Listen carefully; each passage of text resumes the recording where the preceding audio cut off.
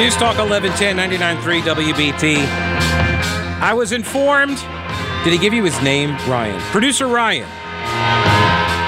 Did the individual, was it a man? Well, I don't want you to assume gender. So the human, birthing or non-birthing person that called, did they give you a name? I believe his name was Robert. Robert. And Robert said that I needed to know what I was talking about. Correct. That if I enter an open door into his house, if his door is open and I walk in, that's breaking and entering. Correct. Right. And so we go to Robert now. It's interesting. So he did not want to come on the air to share this legal advice. He did not. He wanted to give it to me. Do you feel more, I don't know, legally informed? I guess he watched an episode of People's Court before calling in.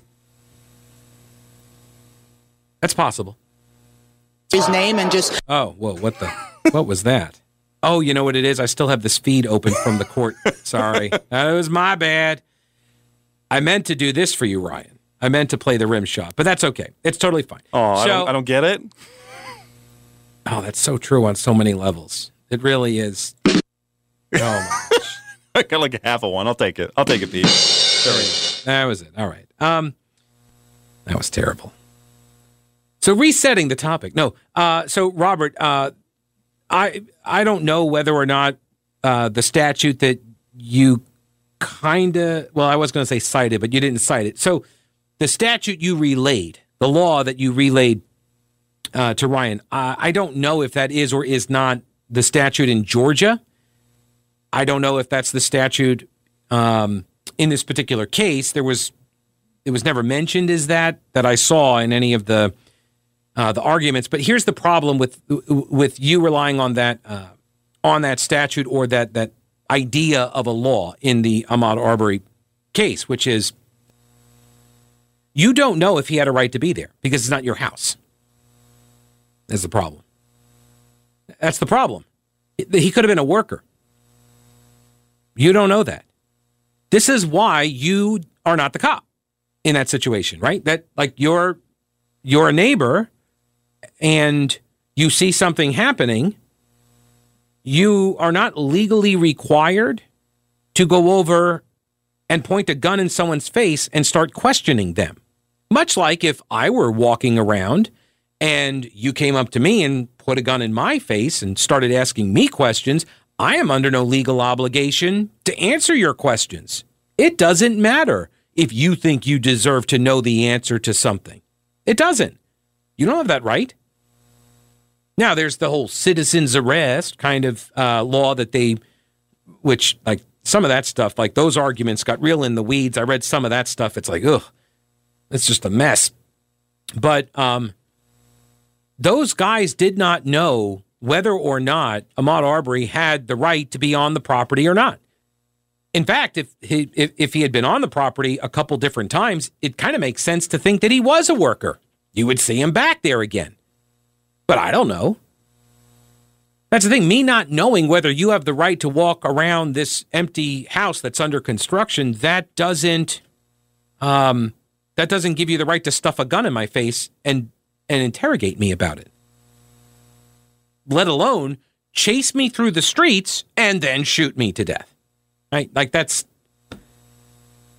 But you might be right on the law about walking into an open door. Like if someone, by the way, in someone's, finished house versus a house under construction that's, basically stripped down to the studs and that sort of thing, I think it's a little different. And if nobody's living there, and it's a job site, and someone's walking around, and they're not taking anything, like you just watch them.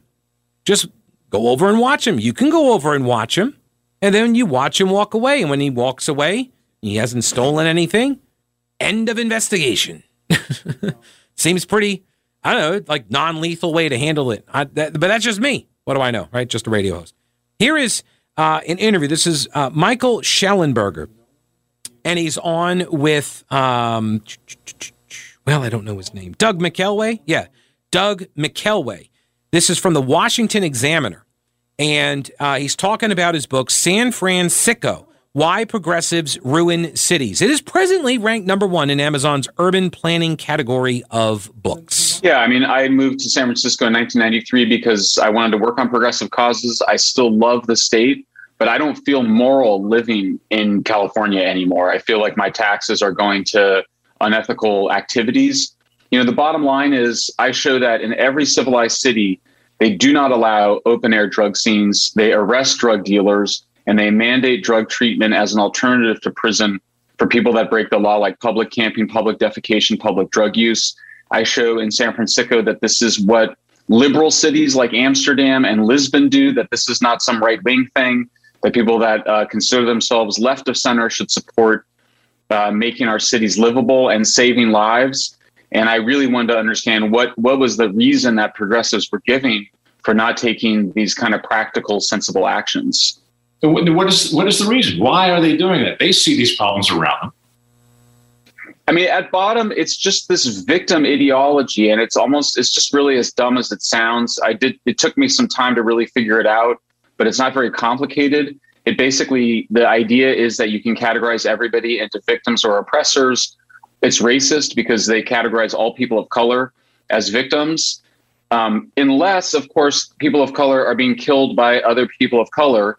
I was just noted today that, you know, one of the reasons that they give for not arresting the drug dealers is because they're from Honduras and they're mostly undocumented immigrants.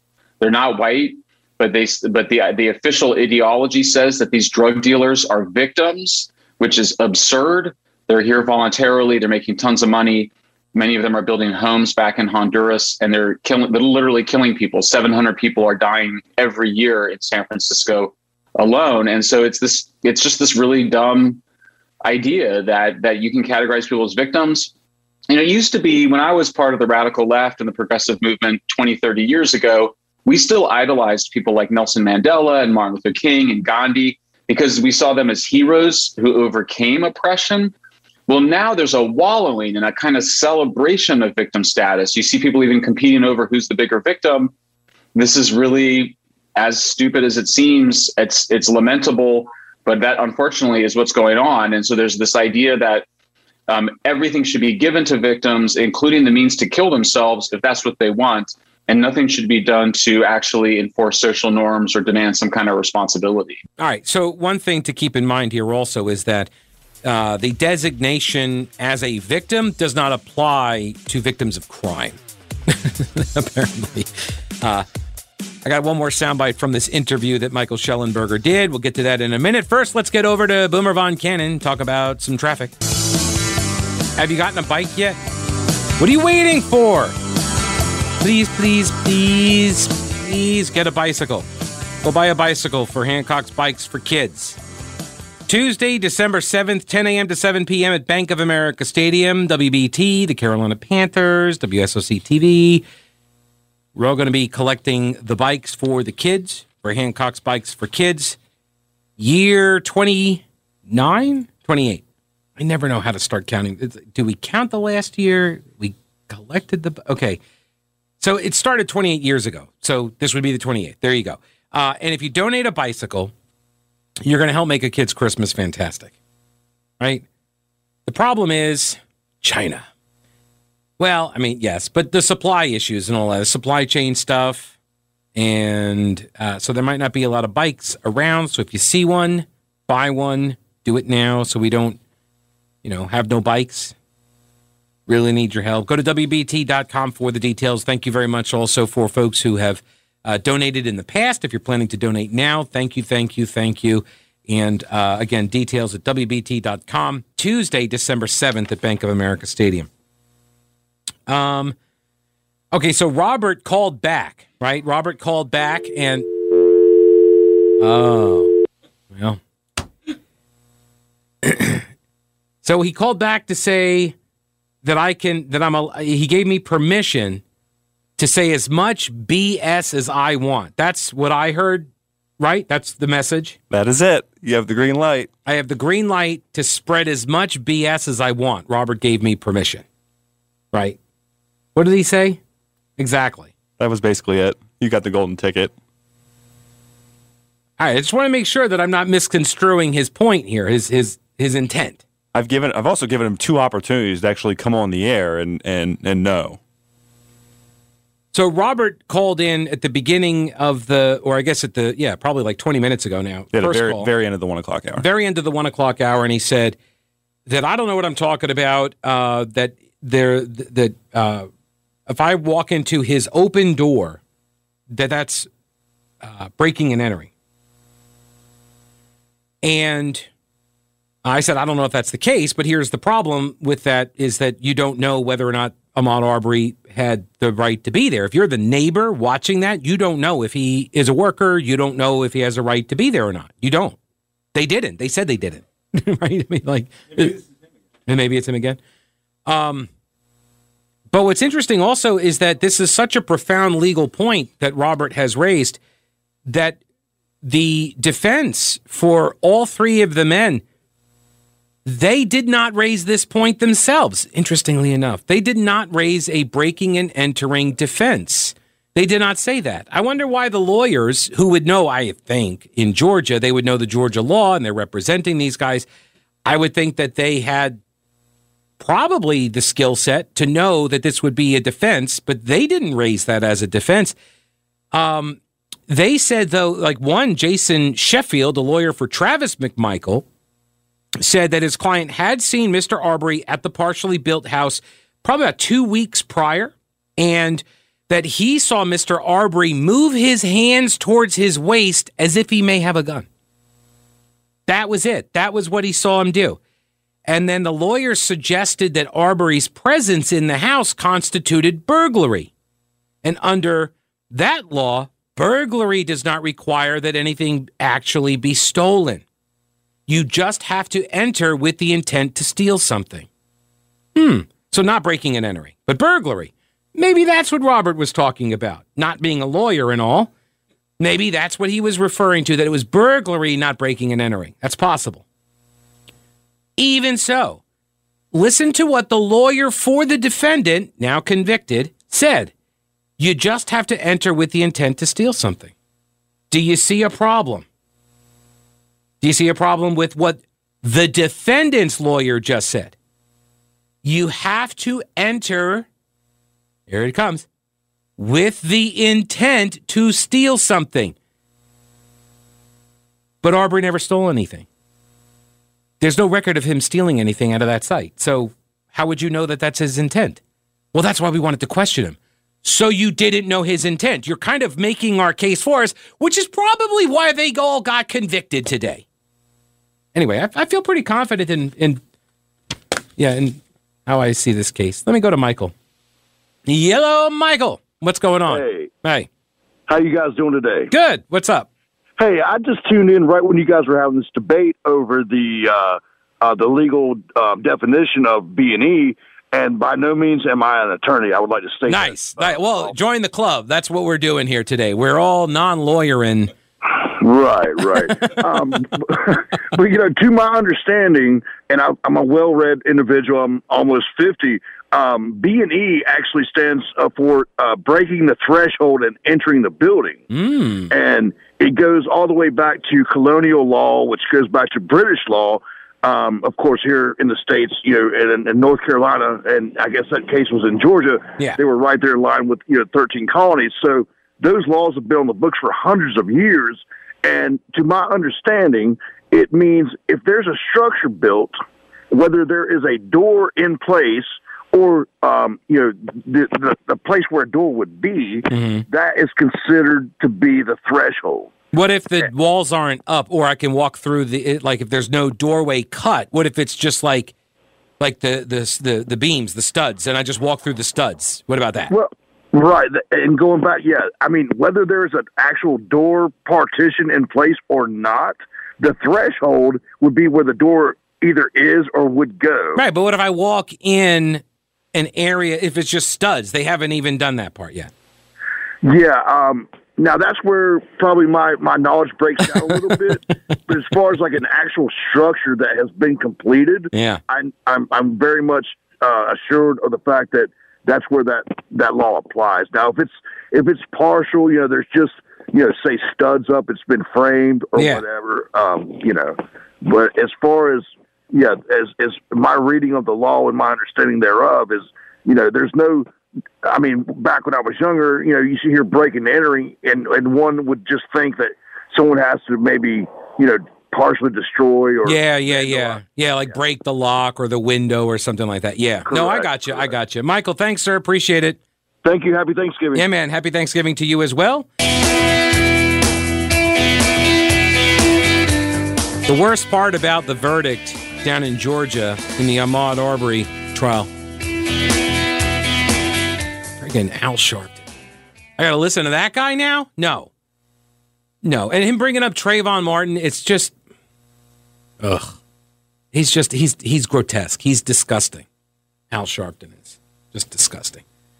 All right, so let me get back to this other, because I do need to pay this off, because this really is important. Michael Schellenberg's book, San Francisco. I have not read it, but subtitled, Why Progressives Ruin Cities. And he says it really is, it comes down to this victim ideology, and it is as dumb as it sounds. He says everyone's a victim, and you're in this sort of like competition in victim status. And they perceive, and this is how things get ruined in a city, because you are unwilling to protect citizens of the society if for some reason a victim group can be identified as being damaged by the enforcement of certain law. Right? This does have this intersects, if you will, critical race theory. Okay? That's why this concept should sound familiar. So here is Michael Schellenberger, in an interview that he did with Doug McElway over at the Washington Examiner. As you've already suggested, you were a member of the left. You are now incurring the wrath of the left. What did you have a light bulb moment in your head where you suddenly changed, or was it a gradual process? Well, I mean, I wrote a book last year called Apocalypse Never, which did describe more of a gradual process, changing my mind about things like nuclear energy and fracking, seeing them as mostly good for the environment, in part because they reduced air pollution and carbon emissions. I think for San Francisco, I didn't have maybe as big of a change. When I stopped working on this work in the late 1990s, early 2000s, my understanding was that we were proposing rehab as the alternative to prison and jail, not as optional. And so that somehow got changed. We voted for a bunch of laws. There wasn't a single thing that occurred, but it was a series of events. We did decriminalize up to 3 grams of very hard drugs, including fentanyl and meth, which is enough to kill anybody. We also decriminalized shoplifting, $950 worth of goods. We all voted for it. I mean, 60 passed with over 62% of the vote in 2014. I don't know what we were thinking. The people that were campaigning against it, we all viewed as, horribly, conservative. But it turned out to be a completely terrible law that passed. So, it was just an accumulation of things. I mean, I think I never, as a progressive, thought that being homeless or being a street addict or open air drug scenes, which is what we should call them, I never thought that was like progressive. So in that sense, I was never on board with that. But I guess I didn't really quite understand that this was fundamentally a problem of addiction and mental illness, and that it couldn't be blamed on housing, which is, it's a problem, but it's not nobody, can't afford rent and then goes and decides to sleep on the most dangerous sidewalks in America. Mm-hmm. Michael Schellenberger. The book is San Francisco, Why Progressives Ruin Cities. One of the things he talks about in both of those clips, this victim mentality, right? There is actually now some research that has identified what is called a tendency for interpersonal victimhood, or TIV. And it is described as an ongoing feeling that the self is a victim, which is generalized across many kinds of relationships. As a result, victimization becomes a central part of the individual's identity. Those who have a perpetual victimhood mindset tend to have an external locus of control. They believe that one's life is entirely under the control of forces outside of oneself, whether it's fate, luck, or the mercy of other people. That is key. It's one of the worst things you can do to people is tell them that they cannot control their own destiny, because then they believe it. and it becomes a self-fulfilling prophecy. 4 main dimensions to this TIV, this tendency for interpersonal victimhood, TIV. 4 main dimensions. 1, constantly seeking recognition for one's victimhood. I just need to know that I'm being heard. I feel validated. We need to center me and decenter you. That's what that is. Number 1 main dimension, constantly seeking recognition for one's victimhood. Number 2, moral elitism, right? That you are somehow better, you're superior because of your victim status. This is, this is my truth. Not the truth. This is my truth. This is my experience. So my experience is somehow more important, more accurate. It's better than empirical data. Number 3, lack of empathy for the pain and suffering of others. That's kind of dangerous. Number 4, frequently ruminating about past victimization. This sense of moral elitism in this victimhood mindset, those who score high in this dimension perceive themselves as having an immaculate morality, and they view everybody else as being immoral. Moral elitism can be used to control others by accusing them of being immoral, unfair, selfish, while seeing oneself as supremely moral and ethical.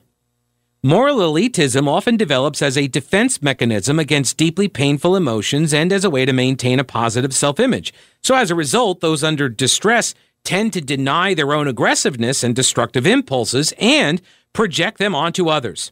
The other is perceived as threatening, whereas the self is perceived as persecuted, vulnerable, and morally superior.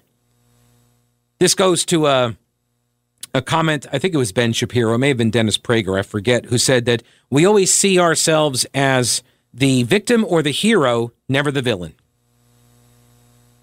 The lack of empathy for the pain and suffering of others. People scoring high in this dimension are so preoccupied with their own victimhood that they are oblivious to the pain and suffering of others.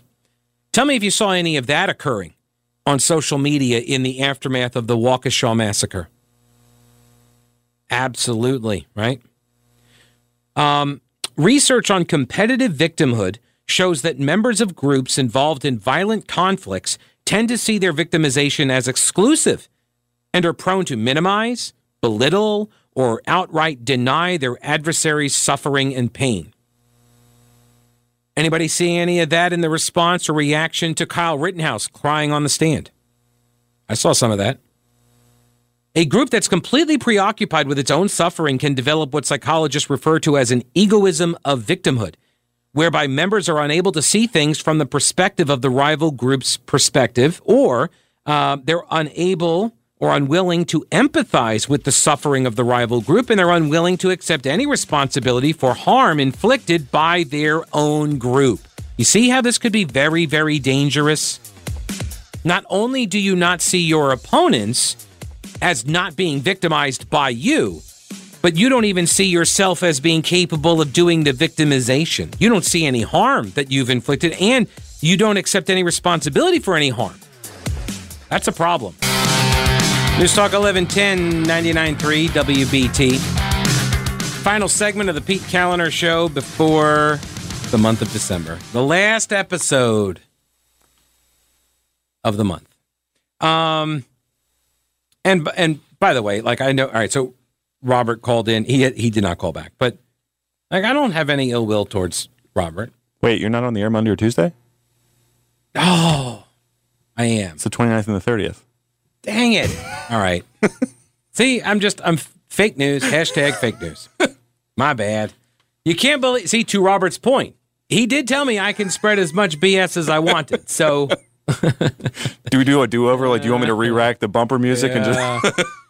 No, that's all right. That's totally my bad. My bad. All right. Well, I guess I'll have a couple more shows in November, but I am out on tomorrow and on Friday, so I won't be back until Monday. But I just want to say thank you to everybody that has welcomed me back to Charlotte, and it's been a very busy and and wild few months since getting back. I'm happy to be here, and it is a lot of fun. But I really am grateful for the gig. I've said this before. Like I can't believe that I get to do this every day. It's fun for me. I enjoy it, and I don't know what I would do if I wasn't doing this. And you guys allow me to do this, and there's no way that I can ever repay that. So I just keep trying to do the thing that I suspect you appreciate me doing. So.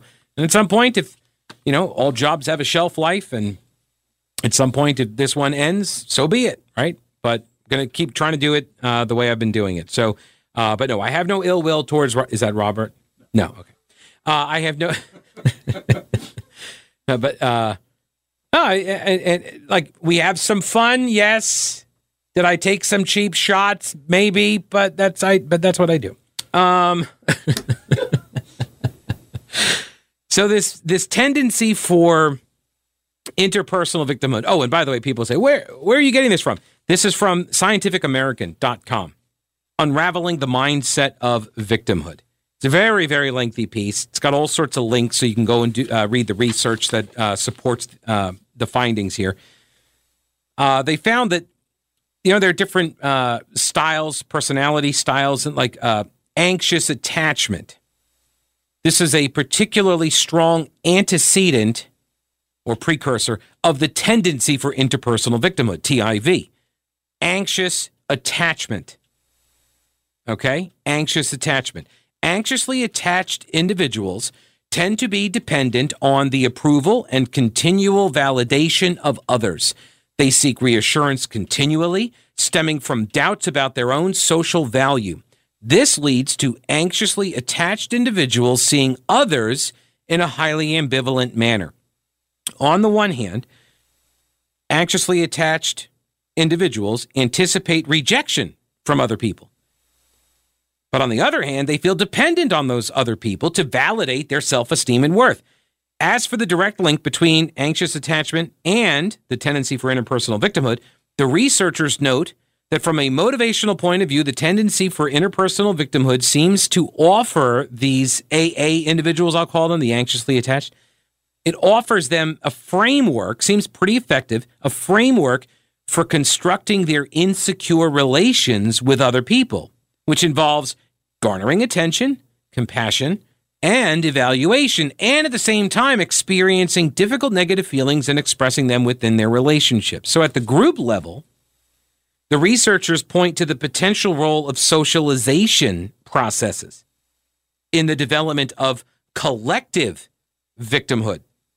They note that victim beliefs, as is the case for any other human belief, these victim beliefs can be learned through many different channels like education, TV programs, online social media. Group members can learn that victimhood can be leveraged as a power play, and that aggressiveness can be legitimate and fair if a party has suffered. See, so it gives you cover to do all sorts of stuff. People may learn that internalizing a victimhood mentality can give them power over others and protect them from any of the consequences of online mobbing and shaming that they may impose on members of the perceived outgroup. You've seen all of this happen already. I have, right? This is what we're witnessing. This is what is occurring right now. This tendency for interpersonal victimhood, or at the societal level, collective victimhood. This is what we're seeing. It is a power play. It's a psychological power play.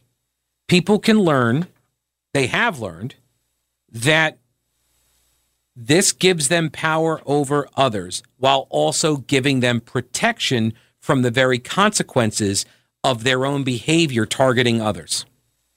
If socialization, if socialization processes can instill in individuals a victimhood mindset, then surely the very same processes can instill in people a personal growth mindset.